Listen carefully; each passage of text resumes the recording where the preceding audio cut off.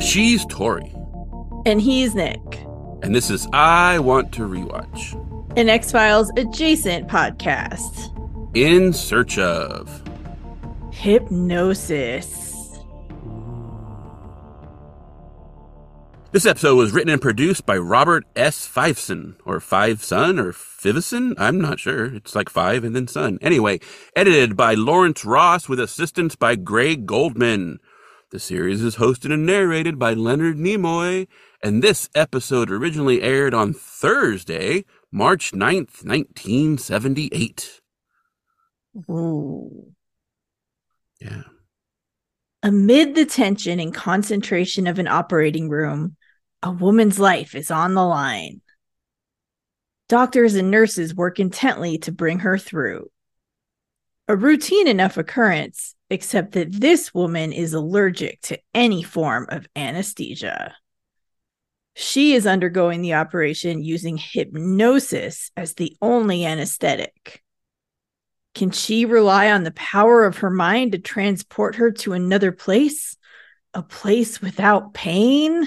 Then suddenly we see a man with a stocking over his face, and he has a gun, and a school bus is being hijacked. Oh no! A man is plunged into a frightening ordeal. Crucial details become buried in his memory. Details he will recall with the help of hypnosis. Dun, dun, dun, dun, dun, dun. Police sirens. What strange force enables a policeman to recall the face of an assailant after living through the trauma of being shot? He will draw on the hidden and mysterious powers of the mind.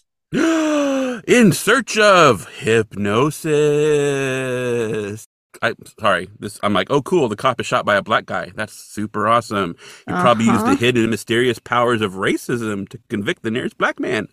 So, yeah. Yeah. No, and also, like, it's like, ooh, what allowed him to recall these details? I mean, it's called memory. And also, a lot of the details witnesses recall are not actually accurate. So, yeah, there's that. And I'm not saying black people don't commit crimes. I'm just saying the police are a racist institution and have been since their creation, and they should be abolished. Anyway, yep. Theory and conjecture, blah, blah, blah. There we go. Police just help sustain the white supremacist capitalistic society that we live in, which is so great for everybody.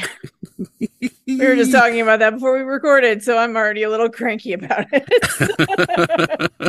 Good timing in search of good timing. Good timing. So we see a clip from the movie Svengali, and it shows Svengali hypnotizing a beautiful young blonde woman. And then we see a stage hypnotist who's doing a countdown, and then a group at the table act like chickens. And it's not good acting. It's not good at all. No. Yeah. And we are told that many people think of hypnosis as frivolous because it is often used that way. So In Search of is not impressed either with their chicken acting. It's like, you never watched Arrested Development, huh? No. Because there's that part where everyone in the family tries to imitate a chicken and everyone's different and completely bad. And Michael's like, has anyone in this family ever seen a chicken? Because everyone's just doing They it. may have watched this episode of In Search of as inspiration. Maybe. Hypnosis. For hundreds of years, a word connected with charlatans, evil magic, and stage shows. Today, doctors, scientists, police, and others are finding hypnosis an increasingly important tool. Hypnosis gives us startling new insights into ourselves. It gives us a shortcut, a threshold to that elusive, mysterious area we call the subconscious mind. Oh, well, now that sounds fancy.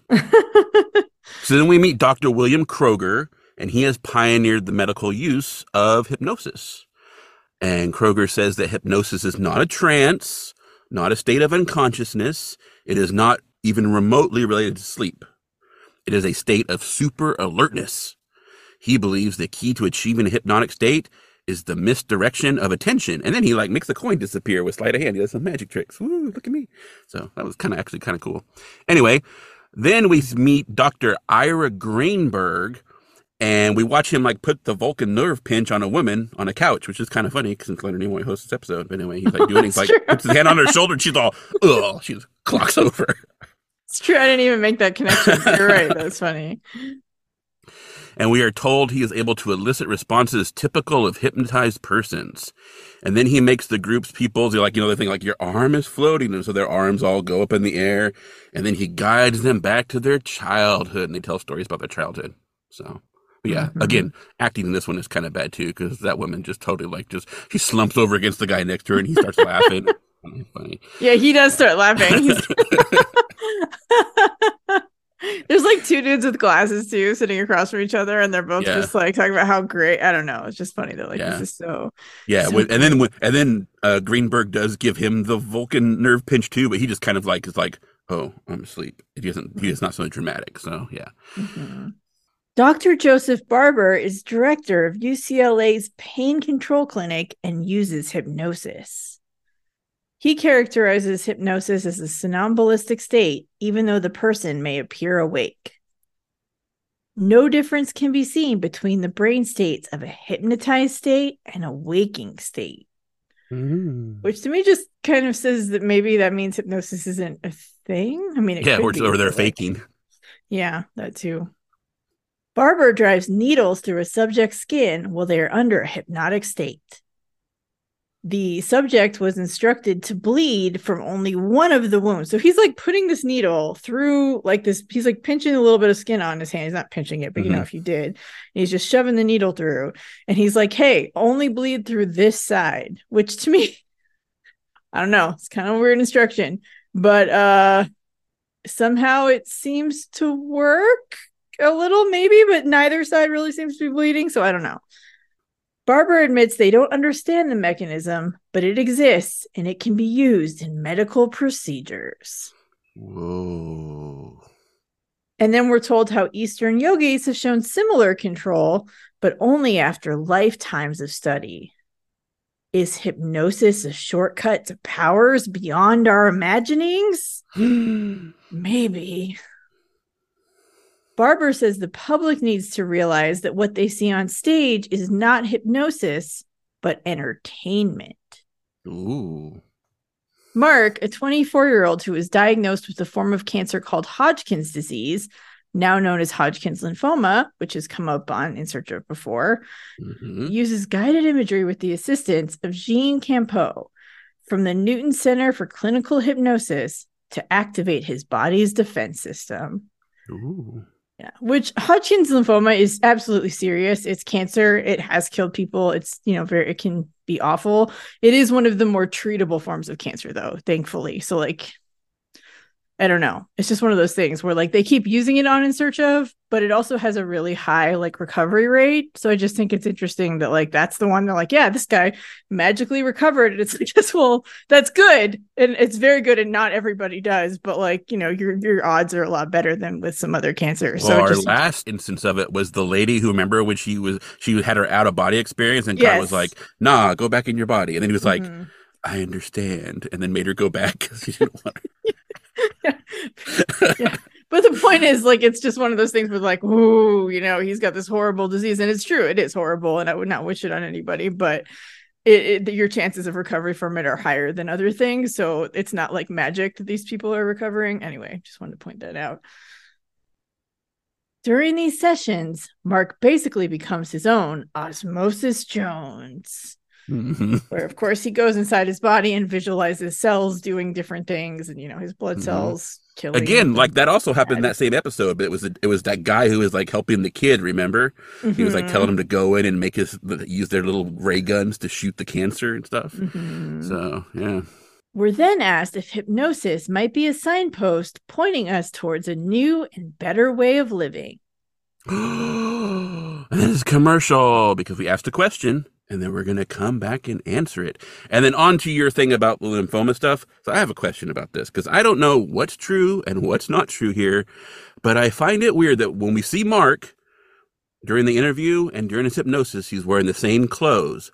But during the outdoor interview sections, he has what I like to call Tiny Tim circles under his eyes. Those dark circles and everything because he's sick, right? He's got cancer. But when he's under hypnosis and wearing the exact same clothes, he doesn't have dark circles under his eyes. And then we're also told that after his sessions, he underwent surgery and the doctors could find no signs of cancer. So he's better now, but he has tiny TMIs when they're, I don't know. I'm suspicious. Yeah, well, I mean, I'm guessing that the hypnosis was like a reenactment, right? Like it wasn't the actual whatever. Well, I know, but like... wouldn't the interview have been like after his stuff too? They wouldn't know about him until they wouldn't want to interview someone who then died from it. So yeah. I'm assuming they're interviewing him after he was cured. Maybe he just couldn't sleep and he had a really bad, and he wears the same clothes.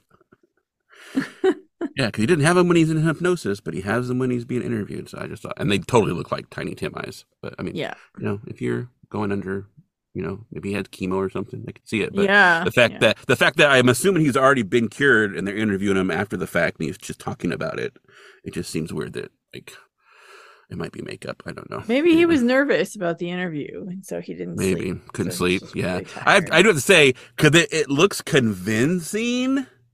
And so I'm thinking like, okay, it's probably not makeup because In Search Of wouldn't have been able to do it that convincingly. But I don't know. Yeah. So, yeah. I just thought it was weird because when he's being hypnotized, he doesn't have the dark circles. So I don't know. So then we come back from commercial. And that group at the hypnotism show are now race car drivers, and they're shifting gears and turning wheels and stuff, and their acting is not improved at all. And people in the audience are laughing because he's like, turn left. And people are like, turning the wheel. And I don't know. Mm-hmm. People are amused by this, I guess. Yeah. It was the 70s. They didn't have Nintendo yet. So I guess you can't blame them. And maybe they have good pours at that bar. I don't know. Who knows? Right? Like they're not really watering the drinks margaritas. Down. Yeah, they're not watering them down like other bars. Anyway, no names. In the late 1700s, Franz Anton Mesmer used his theory of animal magnetism to explain what we now call hypnosis. He used magnets and what we're told are passes of the hand and magnetized tubs to create hypnotic states. But then he was eventually declared a charlatan and driven from scientific circles by a group led by Benjamin Franklin, supposedly. So I don't know. Yeah. I think it's odd they mention Mesmer as a historical analog, but then don't mention where the term hypnosis actually came from. So, which is where? Well, because Mesmer died in 1820, I believe, or he was around in 1820. I don't remember when he died. But anyway, in 1843, it was like a Scottish doctor who came up with the term. Okay. So, yeah. His name was James Braid. Okay. So, in 1843. Yeah. And Mesmer died in 1815. So, I was close. I thought 1820. But, okay. Yeah, so about 30 years after he died. But it was based on Mesmer's animal magnetism, or fluism, as he called it, too. So, and according to Wikipedia, the term mesmerism is generally a synonym of hypnosis. So I don't know that that's true anymore. Maybe this is the 1840s version of Wikipedia that I'm looking at, but yeah. So, and then we see Dr. Ron Katz, head of UCLA's Department of Anesthesiology, and he is the doctor who was performing the operation that we saw in the opening, which is a breast biopsy and possible mastectomy, which I don't think you would do those at the same time. So I'm not sure probably not, because I would think a biopsy would take a little bit of time. Yeah, you do the biopsy to see if you have cancer, and then necessarily if you would have to do a mastectomy. So yeah, I'm not sure what the surgeon was talking about. Anyway, last time the woman, whose name is Kay, had surgery and was given anesthesia, she ended up in a coma for several days. So anesthesia is not a good idea. No, and I keep wanting to say Anastasia instead of anesthesia, and I don't know why. Anyway, Kay hypnotizes her to believe that her breast is so cold that it is numb and that she cannot feel it. And there is nothing creepy in this scene, but just the idea of someone hypnotizing a woman and talking about her breasts made me feel uncomfortable. It didn't bother me because it's for a medical purpose. So like it didn't feel like creepy or weird just or anything. Weird. It was very much like, and now your nipple is numb. Yeah. And now it's like ice on your nipples. And you're like, okay, wow, In Search Of. This does not need to go there. This is slowly dripping down. And no, he didn't do that. But I mean, no. And that's the thing is like, it wasn't meant to. I think I'm just a perv. He was talking about her boob. And I was like, yeah. Well, me too. I mean, yeah. So, But we're well, and just also, perverts. Like it's not. I don't think it was. It wasn't like titillating or anything. He was just trying to get her to feel it being no, there. well, and right before this, we saw like all these like woodcuts and like prints of like Mesmer, and like he's with women, and some of them I think are probably like anti-Mesmer prints, and so it looks all like lascivious and stuff like that, like he's hypnotizing women, and that kind of thing. So it came right after that too, and I was like, but anyway, yeah. So But it's for a medical purpose. She needs her breasts to be numb and not feel it. yeah, so she doesn't feel it when he's groping her later. Anyway, Interesting that they don't use real ice, though. You think maybe they could ice it down a little, help her out. But anyway, it's fine. no, she has the power of her mind. We don't need Oh, ice. And I the ice will guess. melt and then drip down slowly and get everybody excited. See, we're making it gross. Not gross, but we're making it sexual when it's not. Sexy time on the podcast. Anyway, Kay was skeptical at first, of course, you would be, right? But she found herself being transported to a new and separate reality under hypnosis. Ooh. So apparently it went fine. And Yeah, apparently she it didn't worked, feel it. which I mean, I don't know, like I really want to believe in that stuff, like the fact that maybe like in our minds we have the power to like control our bodies in such a way that we can like beat disease just by thinking about it in the right way or whatever, or like, make your body so numb and just disassociate so far that you can have surgery and Yeah. not feel it. Like it's cool. The idea is cool. I don't know how much I believe it. I guess it works in some respects, but like Yeah. I don't It know. was weird though because she's describing like her mental world that she went into, and Uh-huh. basically she's skiing, and skiing is Yes. making her breast super cold. And I'm like, are you skiing topless? What are you doing? I don't understand. Right, like if So you're skiing correctly, that should not be the case because you should yeah, have layers and of like people would clothes. see her coming and get out of the way, and I'm like, because you're naked? I don't under. Yeah, what? Okay, yeah, I don't know. Yeah. I've been skiing, so I've never felt that, but I always have like 5 layers on. So Hmm. anyway, then we're back with Barber, the skin piercer, who says that people under hypnosis have a greater ability to experience fantasy and accept that fantasy is real. They also have the ability to remember things that are not so easy to remember. Segway. A cop car races to respond to a burglary call in broad daylight. A cop tries to subdue a black man who escapes his grasp, knocking the cop aside. And then he grabs the other cop's gun and shoots that cop with his own weapon. Oh no.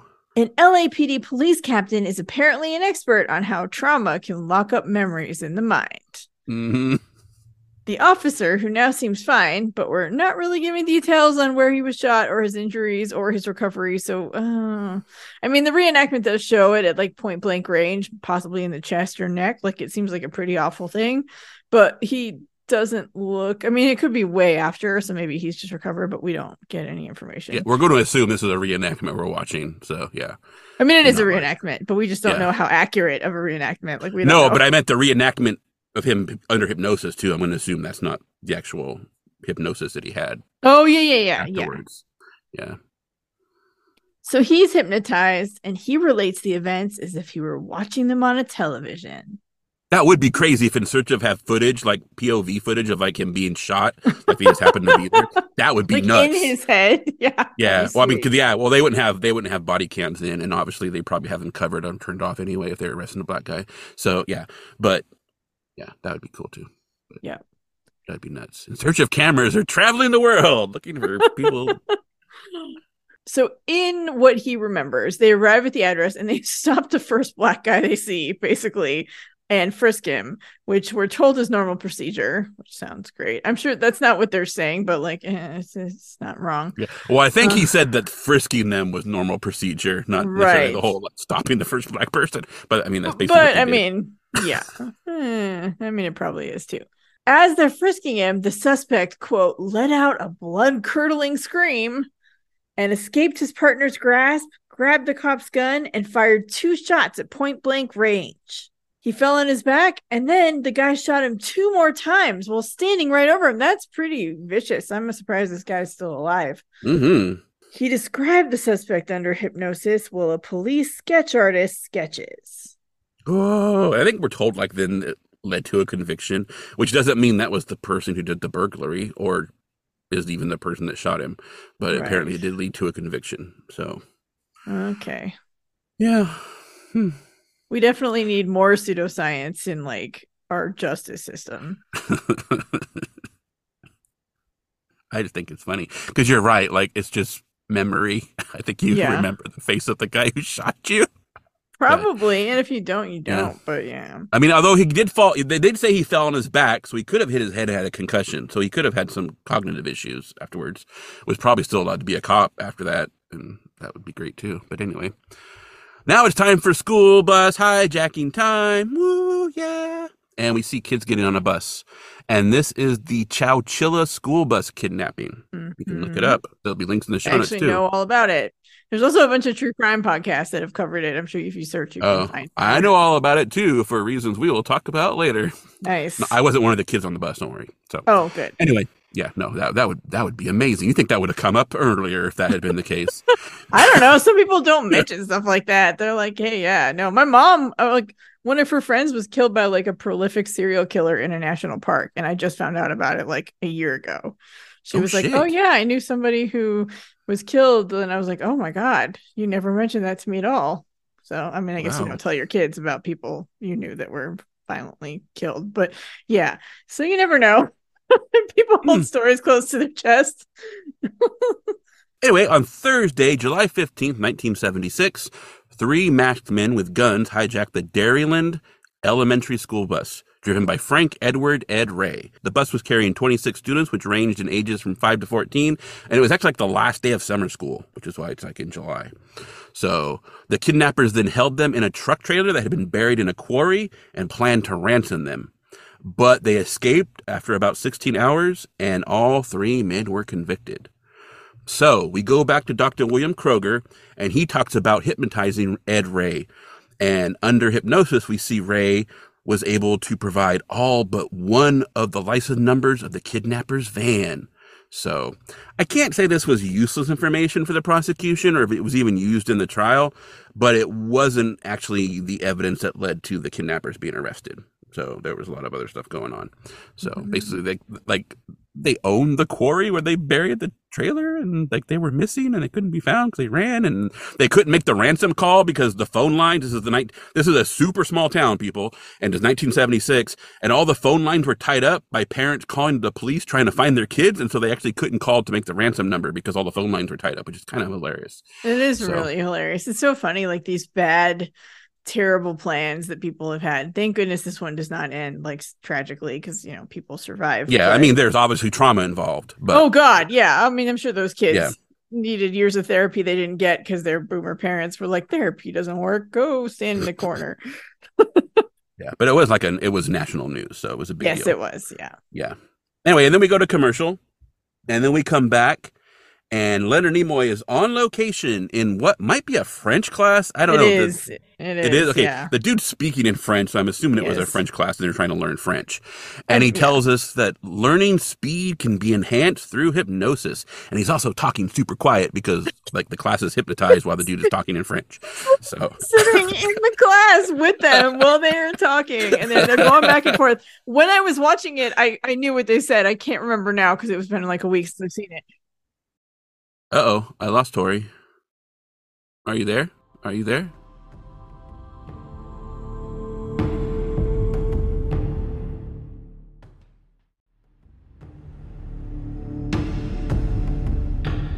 And we're back.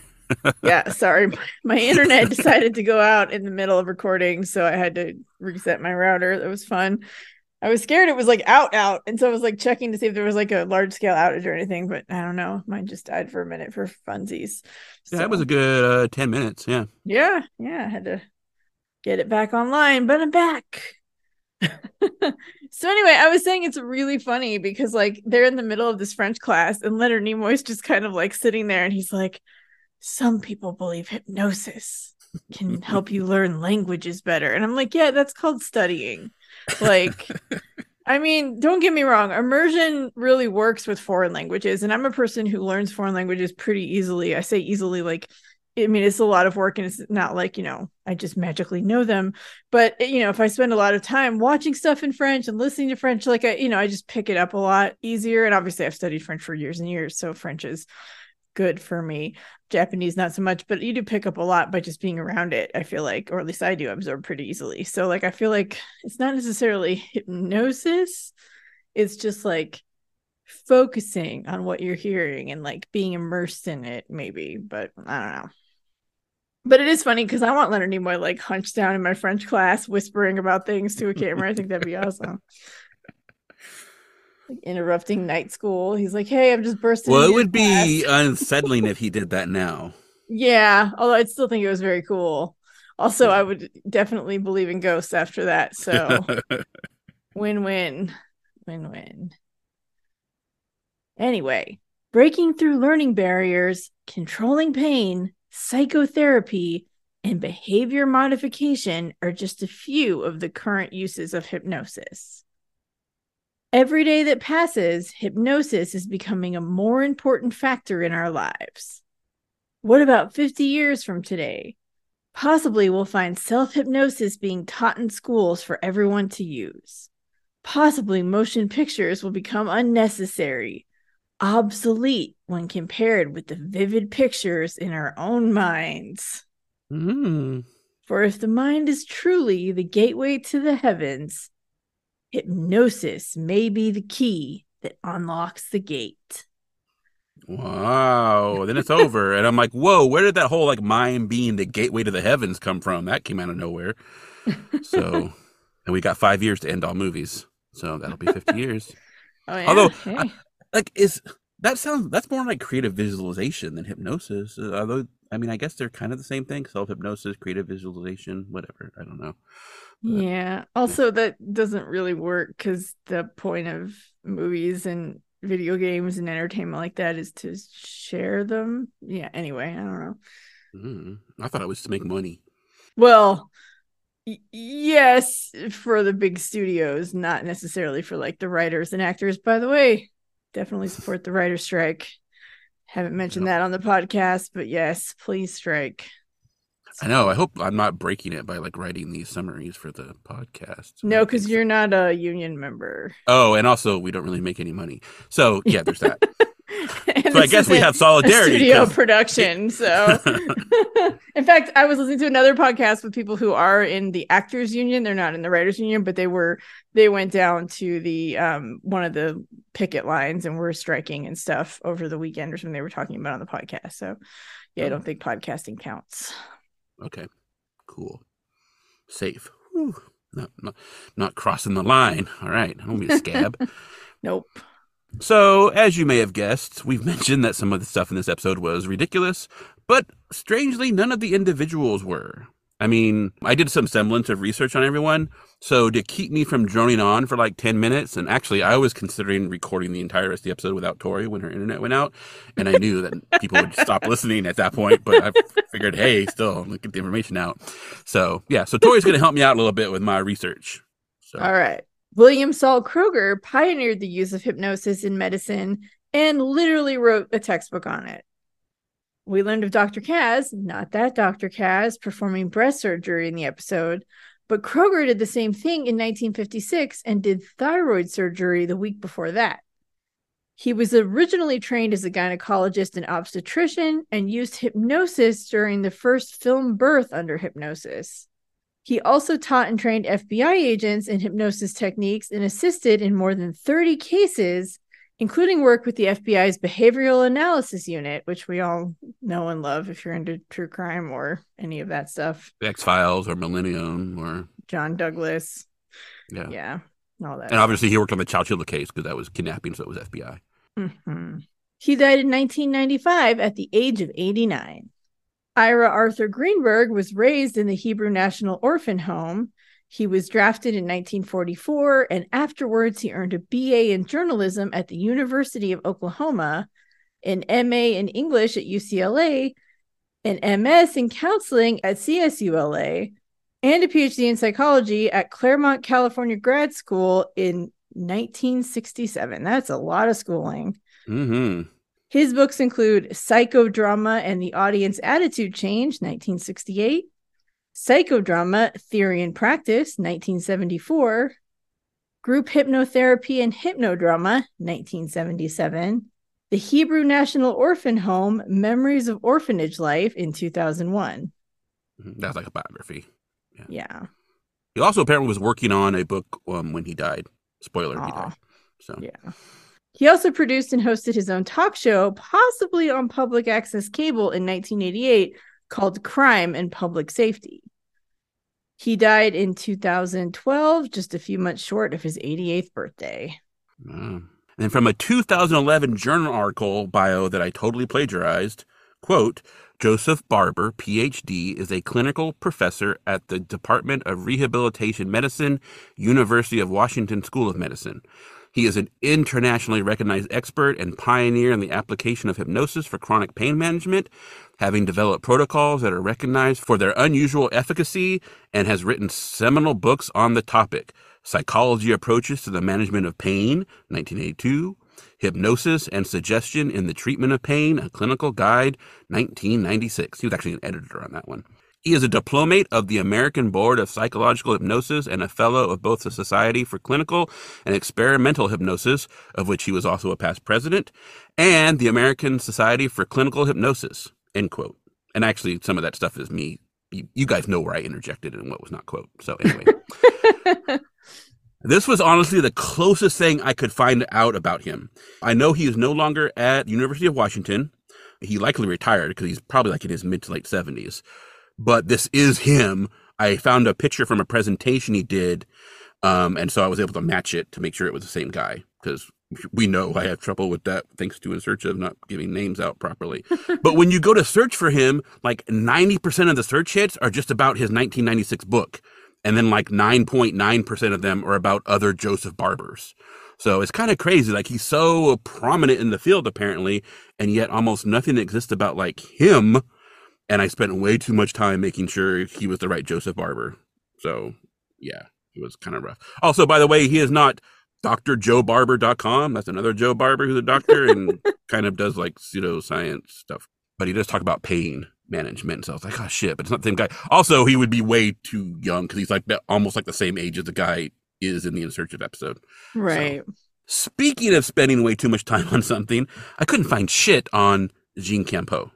There is apparently a Canadian politician with the same name, Jean Campeau. But anyway, and at first I couldn't find anything on the Newton Center for Clinical Hypnosis, but then I did. I had a breakthrough. And the Newton Center for Clinical Hypnosis was started by Bernauer W. Newton, PhD. So that's why it's called the Newton Center for Hypnosis. Bernauer W. Newton was also a past president of the Society for Clinical and Experimental Hypnosis. The ASCH-ERF Dr. Bernau W. Newton Award for Lifetime Outstanding Contributions to Clinical Hypnosis, also known as the Fig Newton Award, because apparently his nickname was Fig Newton. Oh, that's funny. I like that. Yeah. I found one paper on hypnosis and cancer treatment from him, 1982, and then he was a co-author on a paper on multiple personality therapy in 1970. So one of his earlier papers, which is probably why he's a co-author, because he was just getting started. So he is listed as a corporate entity in California for 3 years, from 1972 to 1975, under Bernauer W. Newton, PhD, Clinical Psychologist Incorporated. And the company is listed as 50 years, 7 months old in the October 30th, 1972 filing. So that would match his age. I found a death certificate for Bernau W. Newton that is registered for March 2001 with the age listed at 83, which again tracks with the corporate filing. He also appears to have had a second home in Bozeman, Montana while I lived there, and possibly from 1960 through 2001 when he died. So that's the second In Search of link to Bozeman, Montana while I lived there. Interesting. The other one was that lady that I got really angry about in the Man Who Wouldn't Die episode. Mm-hmm. So I know, yeah, she was the worst. Yeah. And then according to Google Maps, the Newton Center for Clinical Hypnosis is still active, has an active address, and it's just 3 miles south of UCLA. So it's like the right place. I almost called them because there's a telephone number, but I chickened out. Aww. And also I don't like talking on the phone. So I don't know if the telephone number is still working or not. So, and I'd really, really, really like to spend about half of this podcast talking about Mesmer and Benjamin Franklin, but maybe some other time. And that's not like a hint. Like, we're not going to do something special on it. I just really like to talk about them, but Yeah, I'd be interested to hear about that because I don't know that I know. I mean, I've heard a little bit, but like I don't know that I know like the whole story. So I'd be fascinated to hear that Yeah. actually. Maybe. Who knows? I don't know. It's not a hint yet, people, but maybe. Who knows? We'll see. You never know. You never know what's going to come up on this podcast. That's what makes it fun. Yeah. Dr. Ronald Katz earned his MD from Boston University and then specialized in anesthesiology. His approach to medicine was always unconventional, leading him to work with non traditional practices like hypnosis and acupuncture. He also developed medical devices in the 1960s that are still in use today. In 1973, he became the chair of anesthesia at UCLA, a role he served for 19 years. He later also served as the chair of anesthesia at USC. He was internationally known for his medical achievements, which include his membership in the Royal College of Surgeons of England, a rarity for an American and for an anesthesiologist. Mm. As an offshoot of his career in medicine, he spent many years consulting on and testifying as part of medical malpractice cases. He defended both healthcare professionals who had acted appropriately and patients who had been wronged. And yes, all of this is from his obituary. He died in 2017, a few weeks after his 85th birthday. Mm. And then a little bit about Chowchilla. I didn't know that Tori knew about this as well, so I've got some stuff, and then I'll let Tori talk about what she knows. Oh, I don't. So, it's been a long time since I've heard it. I've heard it on a couple true crime podcasts. okay, Though. so then I'll talk a little bit, and then maybe Tori will say nothing. Don't know. We'll see. I just remember the being trapped underground and how terrifying that they people describe it as. Okay. And yeah.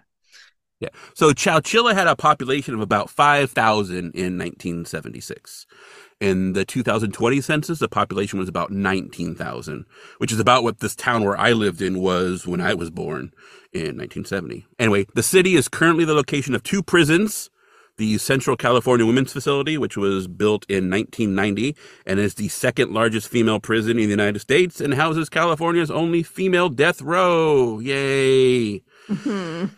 And Valley State Prison, which was built in 1995 and was strangely also a women's prison before it converted and everyone went to the women's prison, which was built 5 years before it. So I don't know what is going on there and what they were doing. Yeah. But that prison currently houses sensitive need yard inmates. So Chowchilla is also about 70 miles north of where I grew up. And I had just turned 6 years old when this kidnapping occurred. And in California, 70 miles is basically like walking down the street. So, yeah, we knew about this when I was a kid.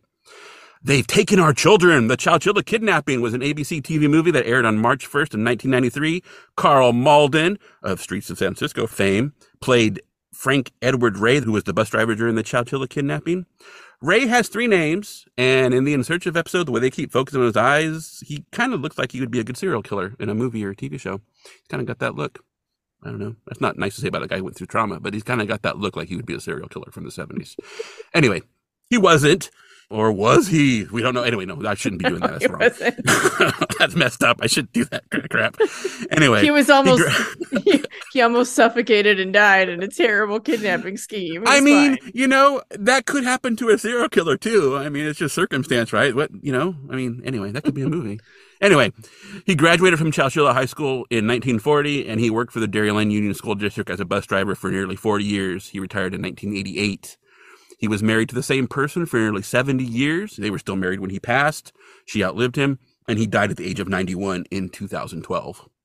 So, and then Carl Malden, of course, he was 70 years old when he played Ray in the TV movie. Ray was 55 when the kidnapping occurred. And Carl Malden celebrated his 70th wedding anniversary in December of 2008, 6 months before he died in July of 2009 at the age of 97. So they both had really long marriages. I thought that was kind of interesting that he played someone who had a marriage basically as long as his. And all these dudes, and then they're all dudes, and they're all white dudes, they form an even more impressive actuarial table than those from our immortality episode. These people lived a long time.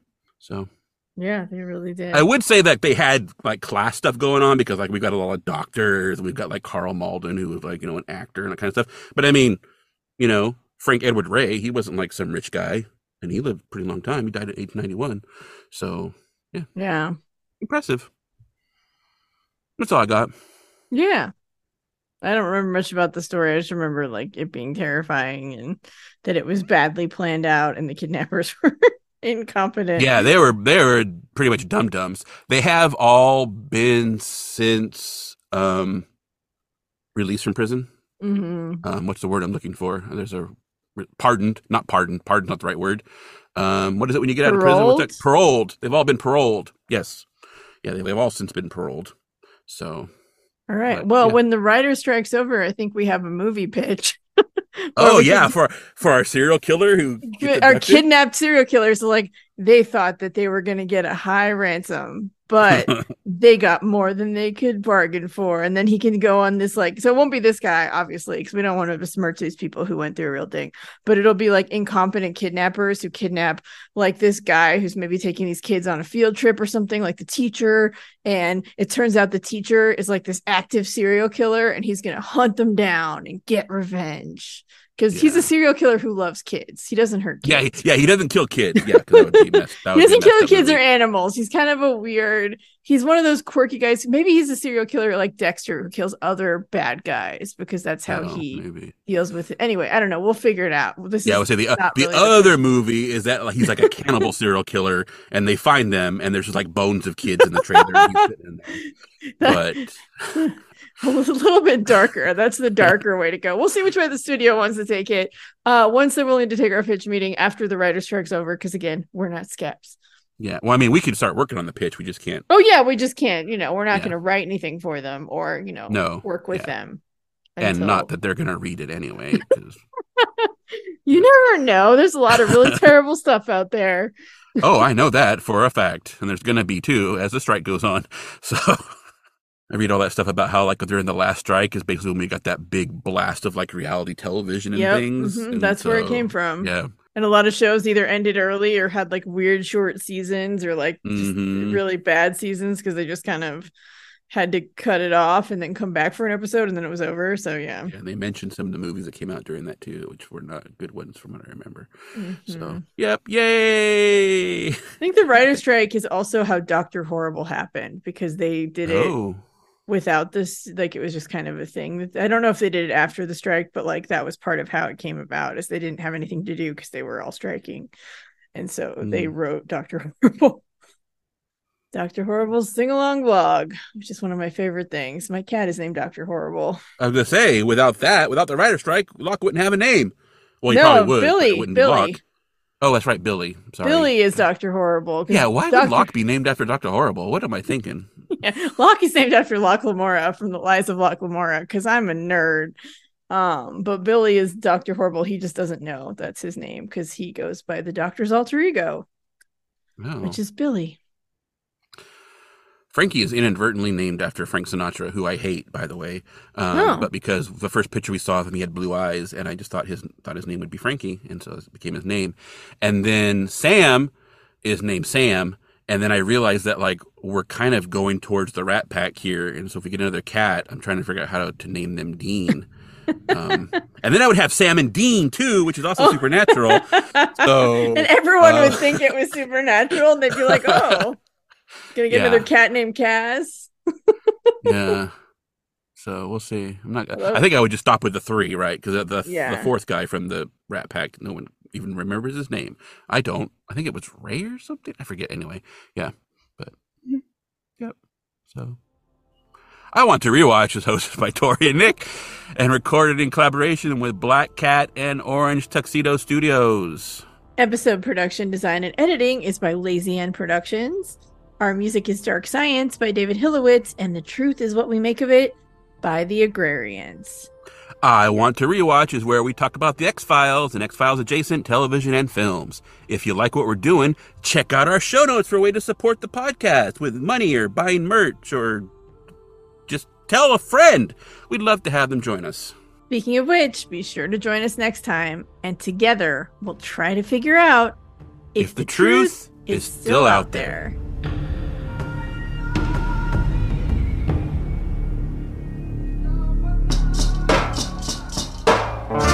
The truth is what we make of it.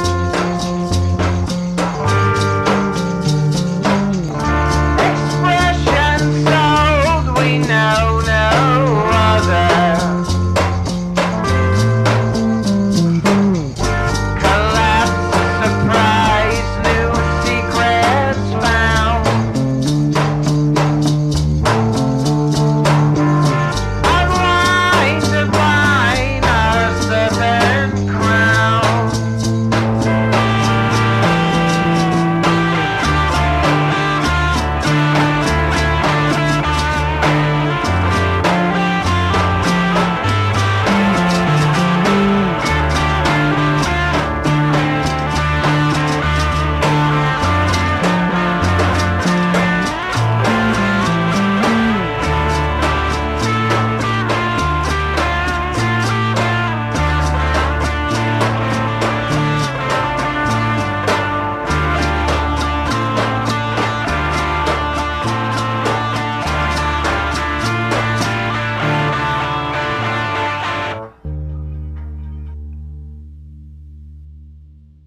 I cannot stay on script. It's impossible for me to stay on script. I don't know what the deal is. But... No, it's fine. We don't need to. This is a podcast, not a tightly maneuvered Marvel movie where they don't tell the actors most of the plot. So you just have to read your lines and hope that you're inflecting the right amount of information in there and emotion and actually getting what your character's feeling based on very little. I mean, it kind of is because I write all this stuff and then you have to read it and don't know what I wrote. Well, but I've watched the episode and I write some of them. I don't write the In Search of ones usually, but X-Files is usually me. Colored with my opinions. Your which opinions. are far more pro Scully than you would want to be. We'll get into that later. All right, I know. Oh my goodness. This is that took a while. I don't blame my internet. Not the fact that both of us are clearly off the rails today.